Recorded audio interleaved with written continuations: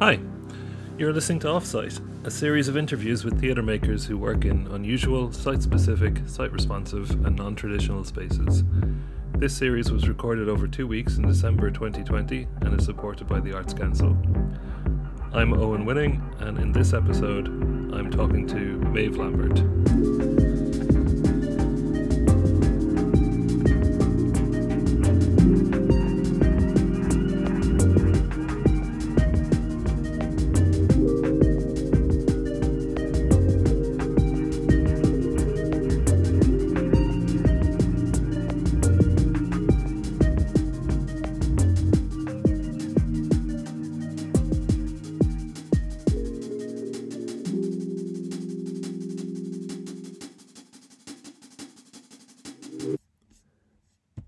Maeve Lambert is a theatre artist based in County Kilkenny with extensive experience as a director, producer and designer.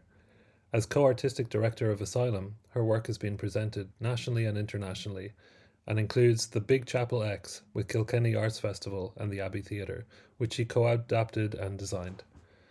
Maeve is also artistic coordinator of Equinox Theatre Company at KCAT Arts Centre in Callan, which is at the forefront of international best practice in inclusive arts. Hi Maeve, good to talk to you. Hi Owen, how's it going? Very good. I've been asking interviewees if they watched theatre growing up and how they decided they wanted to work in the arts. The question for you is, was there any chance that you wouldn't become an artist? Not a hope. There wasn't a hope for me. So both my parents are visual artists and but I'm part of the Lambert clan in the Lambert Puppet Theatre family in Monkstown. My childhood in the puppet theatre growing up, mostly as an audience. A lot of my cousins growing up backstage, but them were quite regularly. So it was always a fascinating world, and I would have spent a lot of time in the workshops and the making and all of that. It's just what you're around and what you're surrounded by, and you learn what you're good at in that kind of. I had an amazing arts education as a child, I guess. So yeah, it had to be the arts. I didn't know which art, though. That was a big question for me. Yeah, how did you decide on theatre? You did drama theatre studies in Trinity? I did drama and theatre studies in Trinity. So I came to theatre quite late, bizarrely. My interests were really in music and visual arts as a child growing up and as a young teenager. I actually ended up going to France for a year and studying music with I played recorder, interestingly, but I studied music for transition year in Lyon with an amazing recorder teacher. And like I did think probably I was going to be a visual artist or a musician, but then I discovered, and I also really loved writing. So when I discovered youth theatre, I realized this was an amazing kind of confluence of all the art forms, and that I could find somehow probably fulfillment in all of these things and not just maybe one aspect of myself. Yeah, so that's so youth theatre. Youth theatre was how I came to theatre really, and through Barnstorm Youth Theatre. Yeah. There you go. And did you find it useful to study theatre in a university setting, or do you find that you actually learned more by getting out and doing performances and making shows? Yes, I learned more when I started like making theatre outside. I was a terrible student, really, but on the other hand, having a degree in a thing definitely makes it easier to it gave me confidence to say, this is what I want to do. This is my chosen profession and this is how I want to do it. So in terms of learning, I think for me, they were both really important. Like I needed the grounding and the basis of the university degree personally. But I could totally see how you could, through apprenticeships, get to learn quite a lot, you know. Mm-hmm. So maybe not necessary for everyone, but it helped you.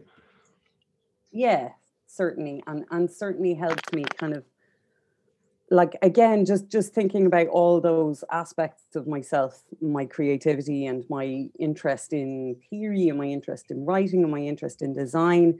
I mean, that's at university is where you learn how those things kind of prop each other up in theater, how they are all really important. um so yeah, and because theater studies and not, acting, that was a really amazing kind of grounding in everything. It's kind of a baptism of fire, really. Um, so it's yeah, it was really no, it was really important for me. Definitely the degree. Yeah. What kind of theatre were you making at the time? Um, Actually, I was designing a lot. So back at the Beckett Center, I designed mostly, and so that was the thing. But say in the summer, there was one summer, must have been between second and third year, or third and fourth year, where I went back to Kilkenny, and I got a job with Barnstorm, and they were amazing. I mean, amazing to me, really, because they just said, "Well, what do you want to do?" And myself and Liz Fitzgerald decided we wanted to work with a bunch of teenagers, and we ended up making really my first offsite piece, which was an adaptation of Antigone for teenagers, on top of a multi-story car park in Kilkenny, so you could see the whole of Kilkenny outlined, and we used this kind of concrete amphitheater. So I was just trying everything. Yeah. Just trying everything out. It was So brilliant. I wouldn't mind exploring that a little. So you actually started into offsite performance really early, like from a design perspective. What was it that interested you in the car park space? Obviously the view. Yeah, so definitely the view, but I'm as a designer, or as the designer aspect of me, is really interested in materials and kind of the truth of a material. So a mass concrete multi-story car park, like I really loved them. And I really love the kind of, I suppose, the brutalist nature of naked concrete is really fascinating. And then also this particular one, there was, there's obviously rakes involved for like the ramps for cars to travel down, and we decided that's where we put the audience, and particularly the top floor of this was open. You had this incredible view of Kilkenny Castle. There's all of this kind of amazing contrast going on. So sorry, And at the time, those ramps then, like that gives yeah, you a natural incline for an audience so everyone can have a proper view. Like that's great. yeah. Yeah. Yeah, it was fantastic. It was brilliant, and when you're really young, you have nothing to lose. You just ask, and what's the worst somebody can say is no. And yeah, we got public access to it, and actually the hotel that owned the car park gave us loads of chairs as well, so we actually were able to see people across the ramp, and yeah, it was fantastic. Yeah, Brilliant. Good times. Yeah. But I was also, coupled with that, I was also very interested in exploring, I suppose, the moral dilemma or the moral compass of Antigone with teenagers, because it was such a great thing to interrogate with them, because they completely identified with it. And we adapted it really for their language. So a bunch of Kilkenny teenagers with their own idioms and lots of swearing, as far as I remember. But it was amazing. And so there's 12 teenagers involved, and out of those 12, I think 8 are still involved in the arts. Wow. One of whom quite a well-known actor now. So yeah, it was good. Fantastic. I mean, I know you as a performer, a director, a designer, a producer, sometimes all at once. Do you have a favorite role?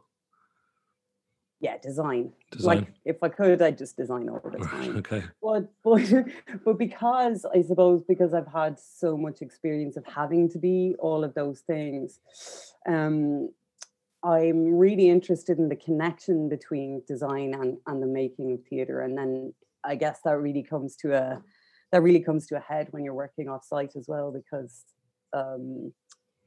you become almost a dramaturg, or the connection between dramaturgy and design is really close, I think. when you're making offsite, especially promenade theatre, Yeah. because you're talking about the journey that the audience makes, you know, and the experience and your role as an audience, and what you're seeing and what you're experiencing are one and the same, really. So that's I don't define myself as any one thing, because I can't, because I think they're so closely linked, for me anyway. Yeah. Yep.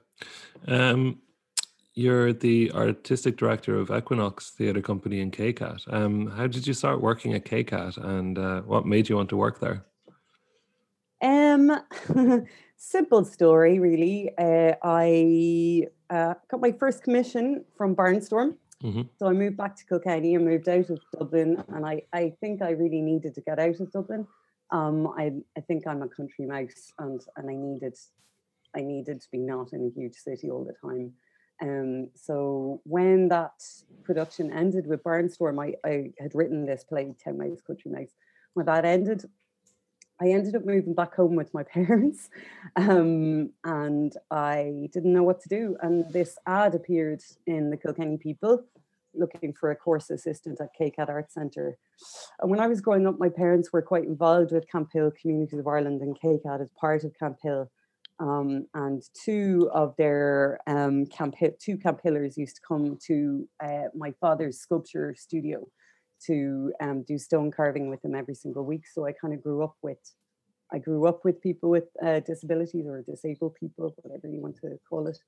And one of them happened to be George McCutcheon, who's the father of KCAT. He's the founder of KCAT. He was the inspiration for KCAT. So I knew Georgie since I was 5 years old. And Georgie actually also initiated the theatre course, which was then to evolve into the theatre company. So I was there from the very beginning of the theatre course that was established then, and I moved from course assistant to course director, and then with the students that came out of the very first kind of tranche of students that we had, those guys were really heavily motivated to make this their career, and that's what ended us. We all founded Equinox Theatre Company together. It was eight students who wanted to become actors, and me, and we just did it. The thing about working inclusively is that once you start and once you kind of really understand it, you don't want it to not be part of your life anymore. You understand that it opens your heart and soul and mind and intellect and challenges you at every turn, but it's worth it, you know. And so I'm still here 14 years later. Yep. Yeah. And at the same time, you're also a member and co-artistic director, I believe, of Asylum. Is that right? Or yeah. And how do you balance your work between the two of them? KCAT's very understanding. So at KCAT, I just work here part-time. So the theory is that I work in KCAT part-time, and then I work as a freelancer outside of that, and then quite a lot of that time involves my work with Asylum. So how do I balance it? I think in KCAT, I'm a producer and a project manager and a facilitator. Outside of KCAT, I'm fulfilling my own creativity, you know. So that's how you balance it. And actually, I need both, I think, you know. One's very grounding, practical, and the other is about me getting to be an artist, you know. I presume as well there's plenty of synchronicities between the projects that you put on, you know, being able to share resources and personnel and you know, all that kind of thing as well. Yeah, absolutely. And I think, there's an amazing symbiosis between the two. So Equinox actors have been involved in Asylum people work with Equinox. There are 3 theatre companies in Callan, it's worth noting. So one's Equinox, Asylum, and then Monkey Shine Theatre as well. So there's room for us all. Yeah. Yeah. Amazing. Yeah.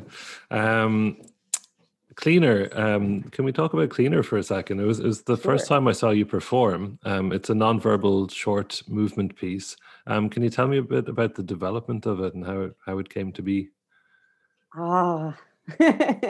So I made that piece with Donal Gallagher, who is also now my husband. And we started making that really quickly after meeting each other. So we worked together, obviously, with Asylum, but that relationship started with Cleaner. Mm, And I had this idea for a couple of years, maybe since I was about 16, which was just kind of coming just from an object puppetry place. So it's mhm, playing with the sweeping brush and making it look like it comes to life. And it was just a funny kind of party piece, sort of, that I had for a while. And one night I showed it to Donal, and he was like, "We have to do something with this." And we started playing around with it. And my mother, who's a visual artist, was artist in residence in Orisena in Ashir, and she invited us to come along for the mm, crack. And because there's a tiny 20 something seater theater there, and it wasn't going to be used while she was in the studio in the gallery. So we went along and pushed it on there. And I think over the years we've rehearsed it in the strangest and wildest of places, really. But the first kind of gig we got was to perform it in Kilkenny Arts Festival, and this is back in 2006. Um, and the Kilkenny Arts officer had a program of events, and I can't remember what it's called. It was brilliant. But she had basically she was curating art events in a house, and she mhm, gave us the kitchen. So it kind of evolved from that. So Cleaner was a one-woman piece that was performed. It had to be in a real kitchen, mhm, and that was the beginnings of the piece for us. It was kind of dictated by outside influences as much as what was going on in our heads. mm, And at mm. the time, it was the height of the Celtic Tiger, and there was quite a lot of people who had these Eastern European women cleaning their houses, treating them like kind of anonymous individuals that they weren't really worth conversing with properly or paying well, or so this Kind was of like robots or something. yeah, or just lesser humans in Mm, in so many ways. So this piece was really about just trying to get inside an inner world of somebody who has to do this job in somebody's house. Yeah, so that's where mm. that kind of came from. Yeah. And so it started in the kitchen, and obviously then you're able to, by kind of like putting that limitation, this small space, and that you're able to easily transpose it to other kitchens over. Was that like a major factor in the the direction and the design of it and all that kind of thing? Or yeah, I mean, This was, yeah, so we really, the kind of dramaturgy of the piece really was built around the idea that the fourth wall in this would be really thick. mm, So the audience were completely invisible to this woman. So we're mhm, seeing her completely alone. But that worked because we were in a real kitchen. So we decided quite early on we couldn't perform it in a theater, that it really had to be in a real place. I don't know why. I'm if I were to revisit it, I might change my mind on that. But mm, yeah, but it was very easily transposed whatever way we put it together. And it's been a long time since I performed it, but I'd like to do it again, actually. mm.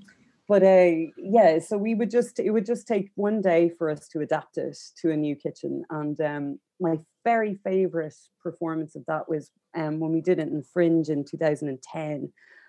We in the program we said, this is available to come to your house if you wanted. Oh yeah, very nice. And and one woman contacted us whose mother was very ill with cancer, loved going to theatre, and she asked if we'd come and do it because she couldn't make it to the Fringe that year, and if we would bring the show to her in her kitchen and a few of her friends, and we did, and it was the most beautiful experience I've ever had of any show ever. It's just that one performance in that woman's kitchen because she really needed it, Yeah. It was, Oh, yeah, it was amazing. special. Yeah. Yeah, yeah. On Six by Sundown, you're credited as the set designer, dramaturg, graphic designer, as well as playing the part of blind woman. Did you find it difficult to switch roles between? Is this included in your sort of, they're all the same when you're, like every role speaks to each other? Yeah. So Six by Sundown was in 2008, I'm gonna say. Like I think that was budgetary for myself, really, and it was really our first kind of large scale piece, or like I don't think I'd call it large scale anymore, but at the time it felt huge to us, because it was an enormous sprawling building, and we really didn't know what we needed. We really didn't know how to do it, and somebody recently said, making work of this kind, we're all running and drawing the maps at the same time. So that's what it was. It was just really the beginnings of learning about how to really engage with a place, how to tell it, how to listen to a building the way we needed to. So Six by Sundown was, I should say, an invitation from a Camp Hill Communities of Ireland to explore the Callan Workhouse. So the Callan Workhouse was about to be redeveloped as the Callan Medical Centre.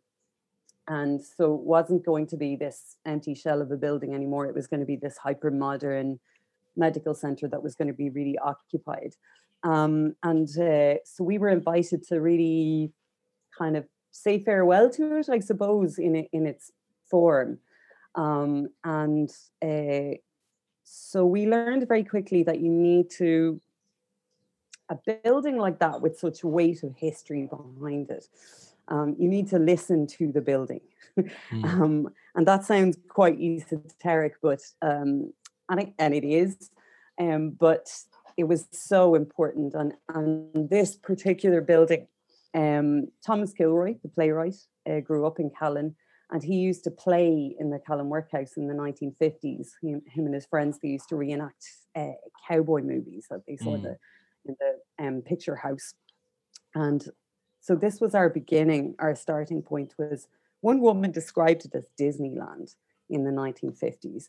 So the local kids all went to play in there, and it was the best place ever. Less than 100 years before, more children died in the Callan Workhouse than any other workhouse in Ireland. So we had this amazing start that we really had to pay attention to that and what the building could give us. So at the time, I did my kind of role as what I was only beginning to evolve. So then you just kind of get involved in everything. So you're involved at the very beginning with the writer and the director. Okay, I'd been doing a bit of design work, so I started kind of mooting design issues, like very early on in the process. Actually, I ended up performing in it because we just needed an actor and we couldn't cast anybody. We couldn't find anybody. So I just went, well, I'll do it. And I ended up designing the poster because I think we just ran out of money. But yeah, so that was a very long-winded way of just saying, like, mostly it's just learning how to put a production like that together. It isn't like a regular show, Takes more staff in general. More staff in general, yeah. Yeah. Your dad, David, is credited as set designer and set construction, or co-set designer. Your husband directed it. Were your mother and brother involved too? Did I see their names on the list? We did. My mother, we commissioned my mother and another visual artist, Patrick. I can't remember his name. That's terrible. So we commissioned them to do installations in part of the journey you passed to kind of cells, I suppose. So we commissioned some installations from them in there. So we didn't have to work directly with my mother. yes, my father co-set designed it. My brother was involved because his daughter played one of the small children. We had some small children in it. So my niece was also in the show. Right. Yeah. So the question, like, I mean, what was it like making a work of this scale, with family? Like, is it difficult to draw the line, professionally and familially, or, is it actually easier to be more critically honest with people? Because, you're kind Bit of of like, both. yeah. No, it's both. Yeah, it's easier because you can have an outright fight. And I'm pretty sure me and Donald have shocked people in the past with how we speak to each other sometimes. And the same with working with my dad. It isn't easier. It's really hard. The boundaries totally get muffled, but it is a finite period of time as well. And if you've a really strong relationship with them, hopefully by the end you'll still be talking to each other, or at least if you're not, you can sort it out over a good meal and some straight talk and figure it out and compromises. Yeah. Okay. So would you recommend it? No. Oh, okay. All right. not to that level. I think no. I think it is super intense, but I also do come from a culture where family made work together. In the Lombard Pulpit Theatre, everybody who worked there was family pretty much, with the odd outsider who had to kind of become part of the family to be part of it. So that blurred lines always been in my life, Yeah, I think it's probably not the healthiest way to make work, honestly. I do love working with Donald though. And I think that's because we've always worked together. Like the first thing we did was make Cleaner. And we just built up such a relationship of trust, really trust each other, So yeah. So that, I think, I don't know about recommendations, but okay, well, yeah. It's just what I do. You mentioned earlier about the link between dramaturgy and design. For this show, like, how important was the choice of location of scenes, for the story, and was dramaturgy and set design like a natural pairing that they couldn't have actually been done by two separate people?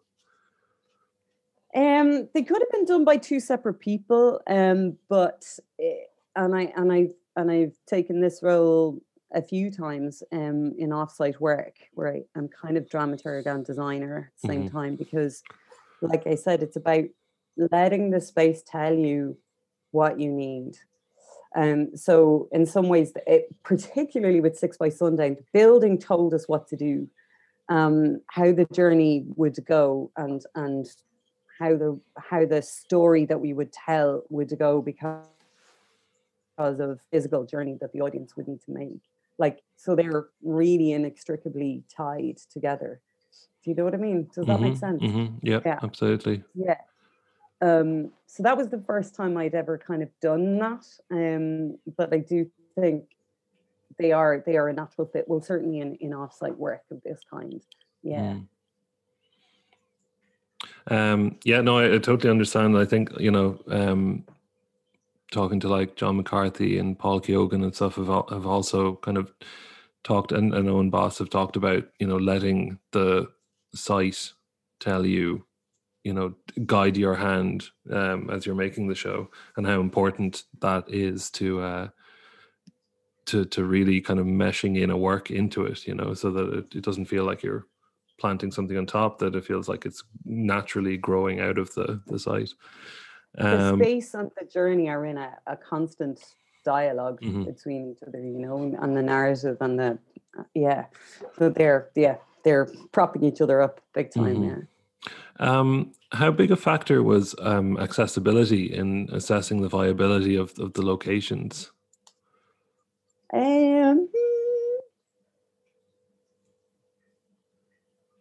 At the time, I think we were just starting a journey of accessibility. I don't think it was a huge factor.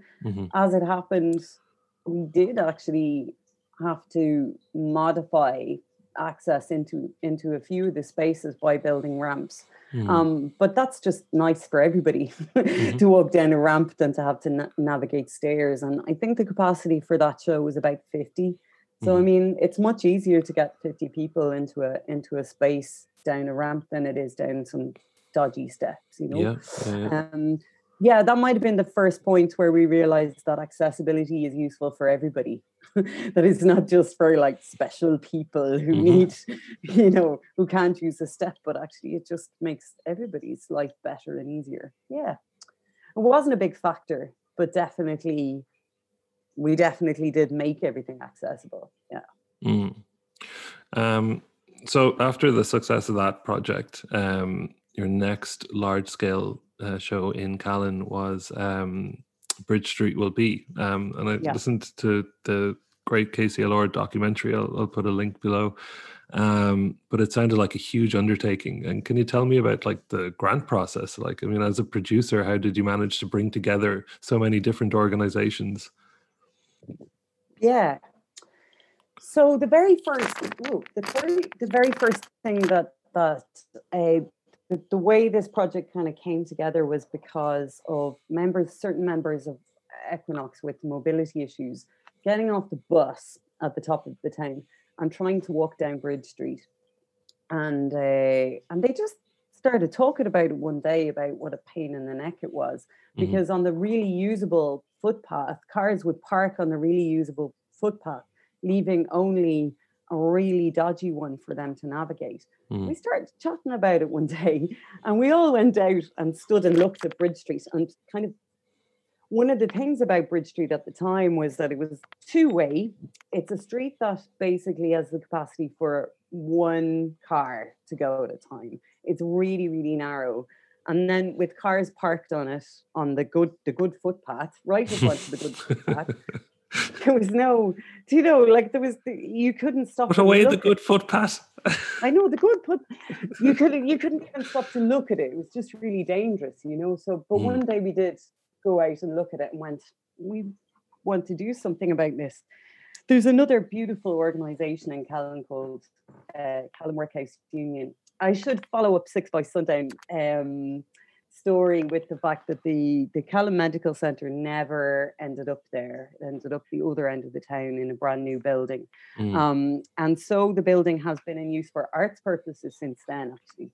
So Callan Workhouse Union are, I don't even know how to describe who they are, but they work a lot with architecture, and they work a lot with as kind of consultancy on really interesting projects. So they've been involved in the development of the skate park in Kilkenny, for example. So they work a lot with county councils, and as sort of consultants, I guess, in a way, but really on an art level. It's fascinating. So they might bring, for an architecture or a civic engagement project, they might bring in a choreographer, for example, or somebody to invent a board game to engage with a certain sector of a certain community or whatever. So they're fascinating.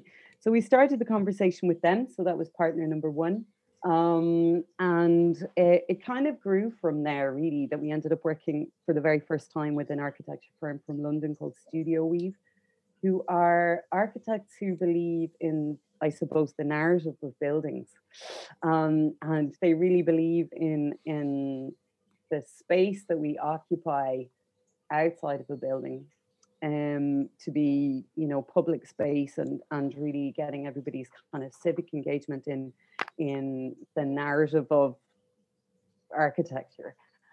So that seemed like a really natural fit to work on a theatre project. And we had to, so I suppose because the street was so difficult to use, that we had to kind of look at the space as a public space first before we could start thinking about creating theatre. So this is a street that people wanted to walk down but couldn't. It's a street that people wanted to drive down but couldn't because it was just too annoying. It's a street that's incredibly beautiful, and all the buildings on it are actually listed, but all of the buildings were empty at the time. So there was quite a lot of kind of groundwork, and the partners built up from there. And then we, Equinox, opened a cafe in one of the buildings. that we got access to. And we wanted to gather stories about the street. So it was a barter system. We invited people to come into the cafe. We opened it for a week to tell us the story about the street in exchange for a cup of tea or coffee and a slice of cake. Lovely. Because that street was once the beating heart of the town. It was the real kind of, it was the real sort of hub, and then just slowly died off and became frustrating. So that's how we developed all the partners, I guess, just slowly but surely kind of building them up and layering them, going, oh, we need this, we need this, we need this. How did we go about funding? We got an arts participation project award. At the time, the limit for those was €40,000. So that was our starting funding, really. Yeah. We had no development money. Again, we were just learning. We should have had more time. But we went straight ahead and got a project funding. We got support from Kilkenny County Council. We got sponsorship from Crown Paints, I'm going to say. So we just, and brought in the whole community to help us. Well, this is it. Yeah. I mean, it's really very clear in the documentary, like just how many people were involved, and it seemed like really the whole town were either working, painting, or performing, or working behind the scenes. You know, it sounds fantastic. Now, at the same time, like it kind of seems clear that there were some challenges there as well. Is that kind of like par for the course for any show of this scale and nature, like when you've got so many different stakeholders, I suppose? Yeah, I don't know if it's par for the course, but this project certainly had its challenges. I think some funny things went wrong for us. And I think the thing about making a piece of work like this is that it's not, if you're making a piece of work in a public space, it's not yours. You never have a moment where it's only yours. You can't shut the doors, black it out, call for silence. You don't have control in that sense, and you shouldn't have control. So you have to be able to relinquish control. So with all of the planning that needs to go into it, usually like with an offsite piece, you get a building, or you get a room, or you get something that is kind of yours. You try to make it yours. But if you try to make a piece on the street, it's never yours. And the stories that you're telling are not yours either, especially if you want to tell a real story of the street. So those stories aren't yours. You have to be careful, because a lot of these people that we were telling the stories about, a lot of them are still alive. Their family members are still alive. So, and that coupled with the fact that a lot of the buildings on the street at the time were for sale as well. So, or we didn't know who owned them. So for so much of the time, we weren't sure if we had access to a building or a space, or if somebody was going to give us permission to do that. So all the time we stack the odds up in our favor.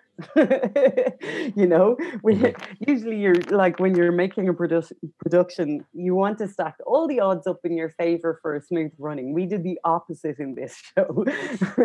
So we made everything as difficult as possible. Plus, it was also our first time collaborating with an architect firm. Collaborating across art forms is always a little challenging. You know, and you need to be ready for that. But architecture and theatre are two fundamentally different languages. And we had to learn how to speak to each other. And often we'd be saying the same thing and not understanding that we weren't talking across purposes. So for a lot of the process, it was just going, how does that work? You know, or like, we stacked all the odds up against ourselves. But at the same time, what did result was a glorious stew of ideas and people coming together to tell a story that was ultimately a celebration of a place that was once beautiful and now neglected. And the street has completely changed. It's now one way. There's it's been kind of the footpaths have been enormously widened.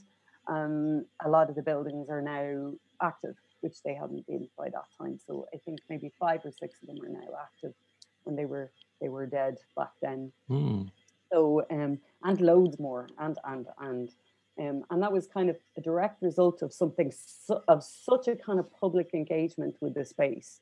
And the result was so public, the show was so public, that things happened, and some of them are still happening.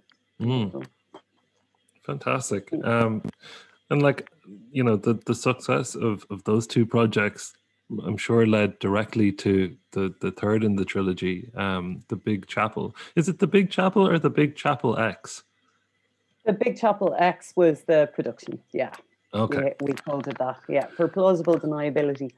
Okay. So it was an immensely successful show, winning a rake of awards and getting huge critical acclaim, not just from, you know, theater critics, but from audience, you know, by and large, like thought it was absolutely fantastic. It sounds like another jump up in scale again from Bridge Street, like seeming to, you know, to like include the entire town. I know I said that about Bridge Street, but I got the sense that you basically, you know, you couldn't not be involved in some way in this show. Yeah, could you tell me a bit about it? So how much different, like how much different of a jump up was it from the other shows? Absolutely massive. I mean, it was funded to a much better level to start with. But okay, so it's really important to acknowledge the journey that we had in Callan and developing the relationships with the people in Callan and the town of Callan. Yeah. That we couldn't have done it. We couldn't have created the Big Chapel X without having created 6 by Sundown on Bridge Street. Because by then, I think we had gained a whole community's trust that we would be respectful, that we would kind of love the town, and that we would listen and that we would pay attention to what people needed and wanted. So that was really, really, really important, because so the Big Chapel, it's really worth kind of acknowledging. So the Big Chapel X was an adaptation of Thomas Kilroy's novel, so which was the 1870s, which involved a religious in the town, echoes of which could still be felt to this day in Callan. So right up until the Friary closed in kind of the early 2000s, town would go to mass in the Big Chapel up at the top of the town, and the other half would go to mass in the Friary for generations. And some people didn't remember why. So, you know, some families just always went.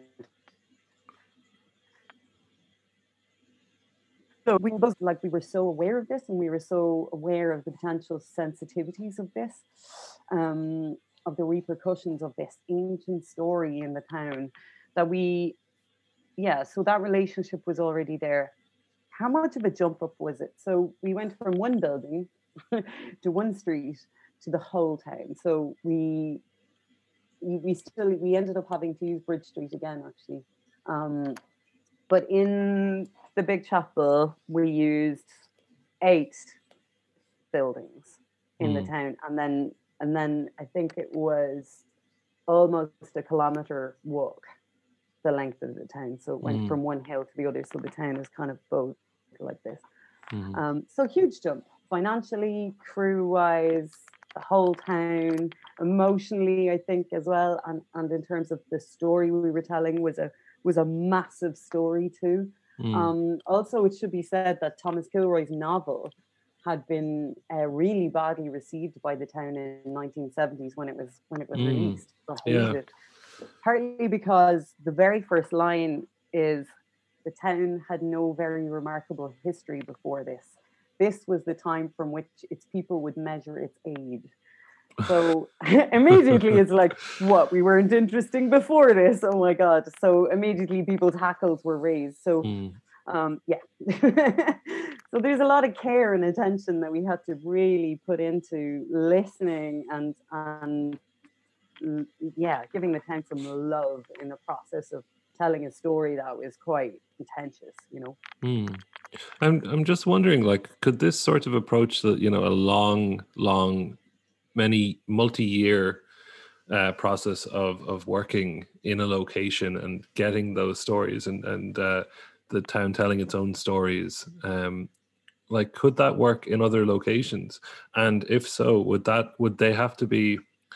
Could, say, a company like Asylum go to somewhere like Ennis, for just off the top of my head, and begin like a long period of consulting with people, or would it have to be a local company deciding to do this off their own bat? Or is it just a case that this was a in a once in a lifetime kind of situation where, you know, you have this town, you have this company, and um, you make a very original and individual piece of art that can't really be transferred?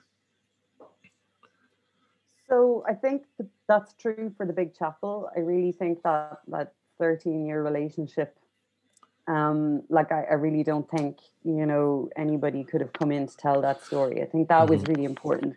But Six by Sundown, Asylum were not based in Callan. I was living in Cork at the time, even when we made Right, Six by Sundown. right. I didn't really grow up in Callan. I grew up 6 miles out of Callan, and my parents' house was closer to Kilkenny than Callan. We never went here. I went to school in Kilkenny, I see. so I Okay. know. It was the begin. It was very much the beginning. So we were brand new to this. We didn't know the town to make Six by Sundown, and Donal and I actually really learned so much about paying attention to the community, to the audience, and to the community that used that building. From a company, a UK company called Talking Birds, did a production of it was called The Last Lot in Kilkenny in 2007. Because the Kilkenny Cattle Mart was closing down after 50 years, and the Kilkenny Arts officer Mary Butler invited Talking Birds to come and do a piece in the cattle mart to say farewell to the cattle mart before it was knocked down. Beautiful documentary about it actually as well. And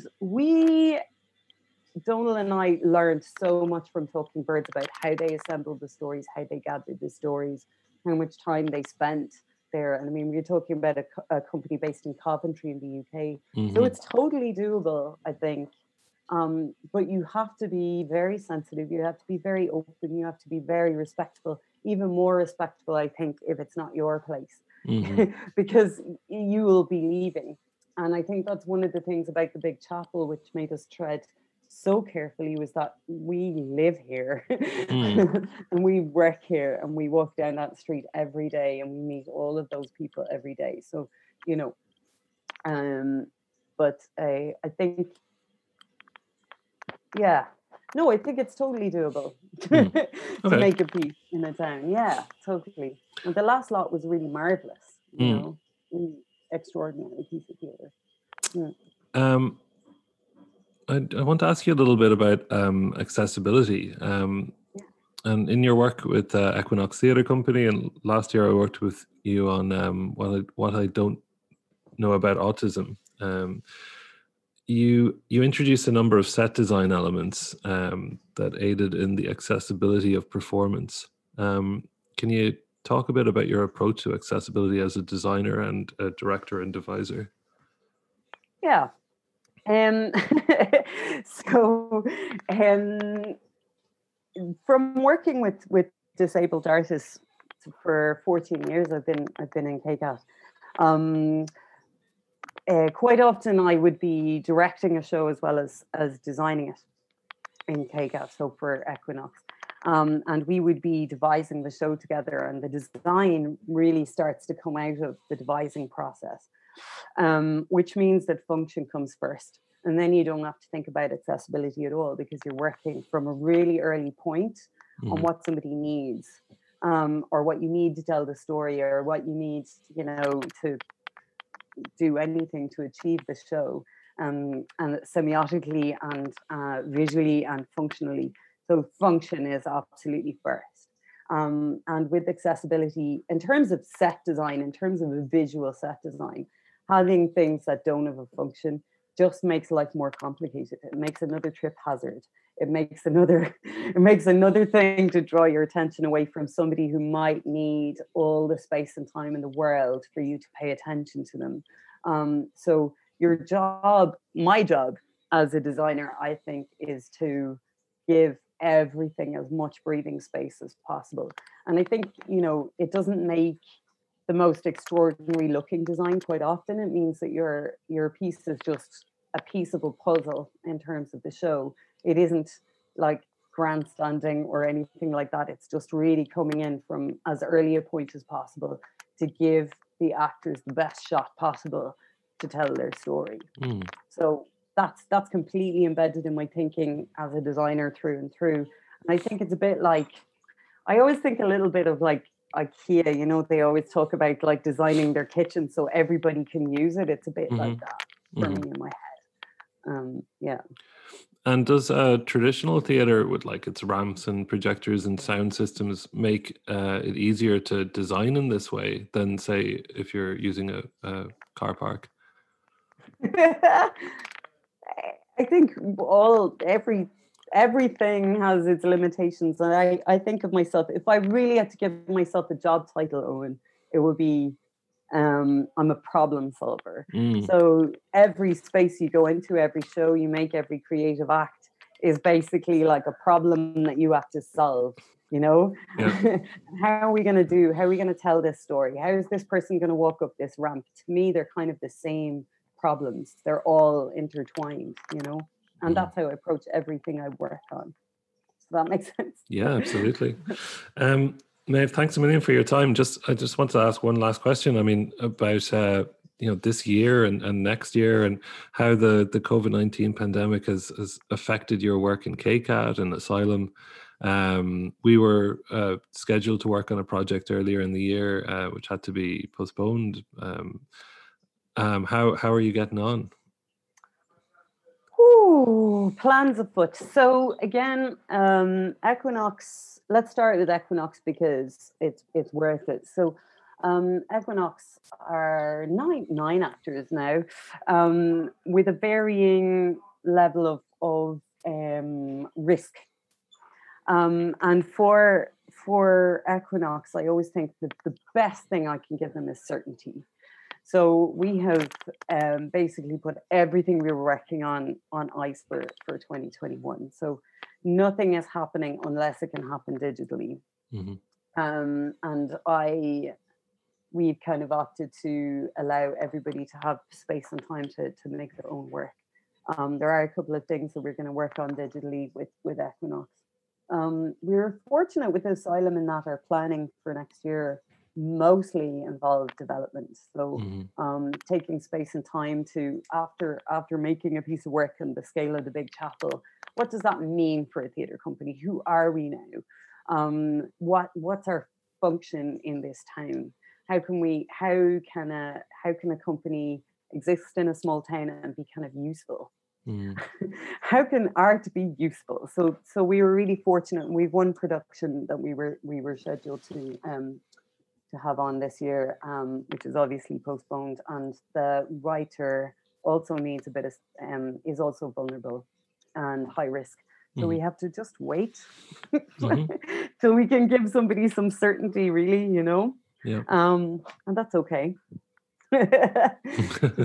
Taking the time. It's all right. We don't have to be in a big rush to do everything, I think. And that's something I've definitely learned from COVID. Yeah. No panic. You can't put down an idea. If an idea is good, it's going to come through the other side, I think. Absolutely. Well, I look forward to seeing the fruits of your labor when everything has a chance to settle in and you can have that certainty. Thanks a million, Maeve. It's always great to chat to you. Thanks, Owen. Lovely chatting to you. Cheers. Thanks again to Maeve for that great chat. And thanks as well to the Arts Council for supporting this project, and to astronaut Mike Dexter for composing the music.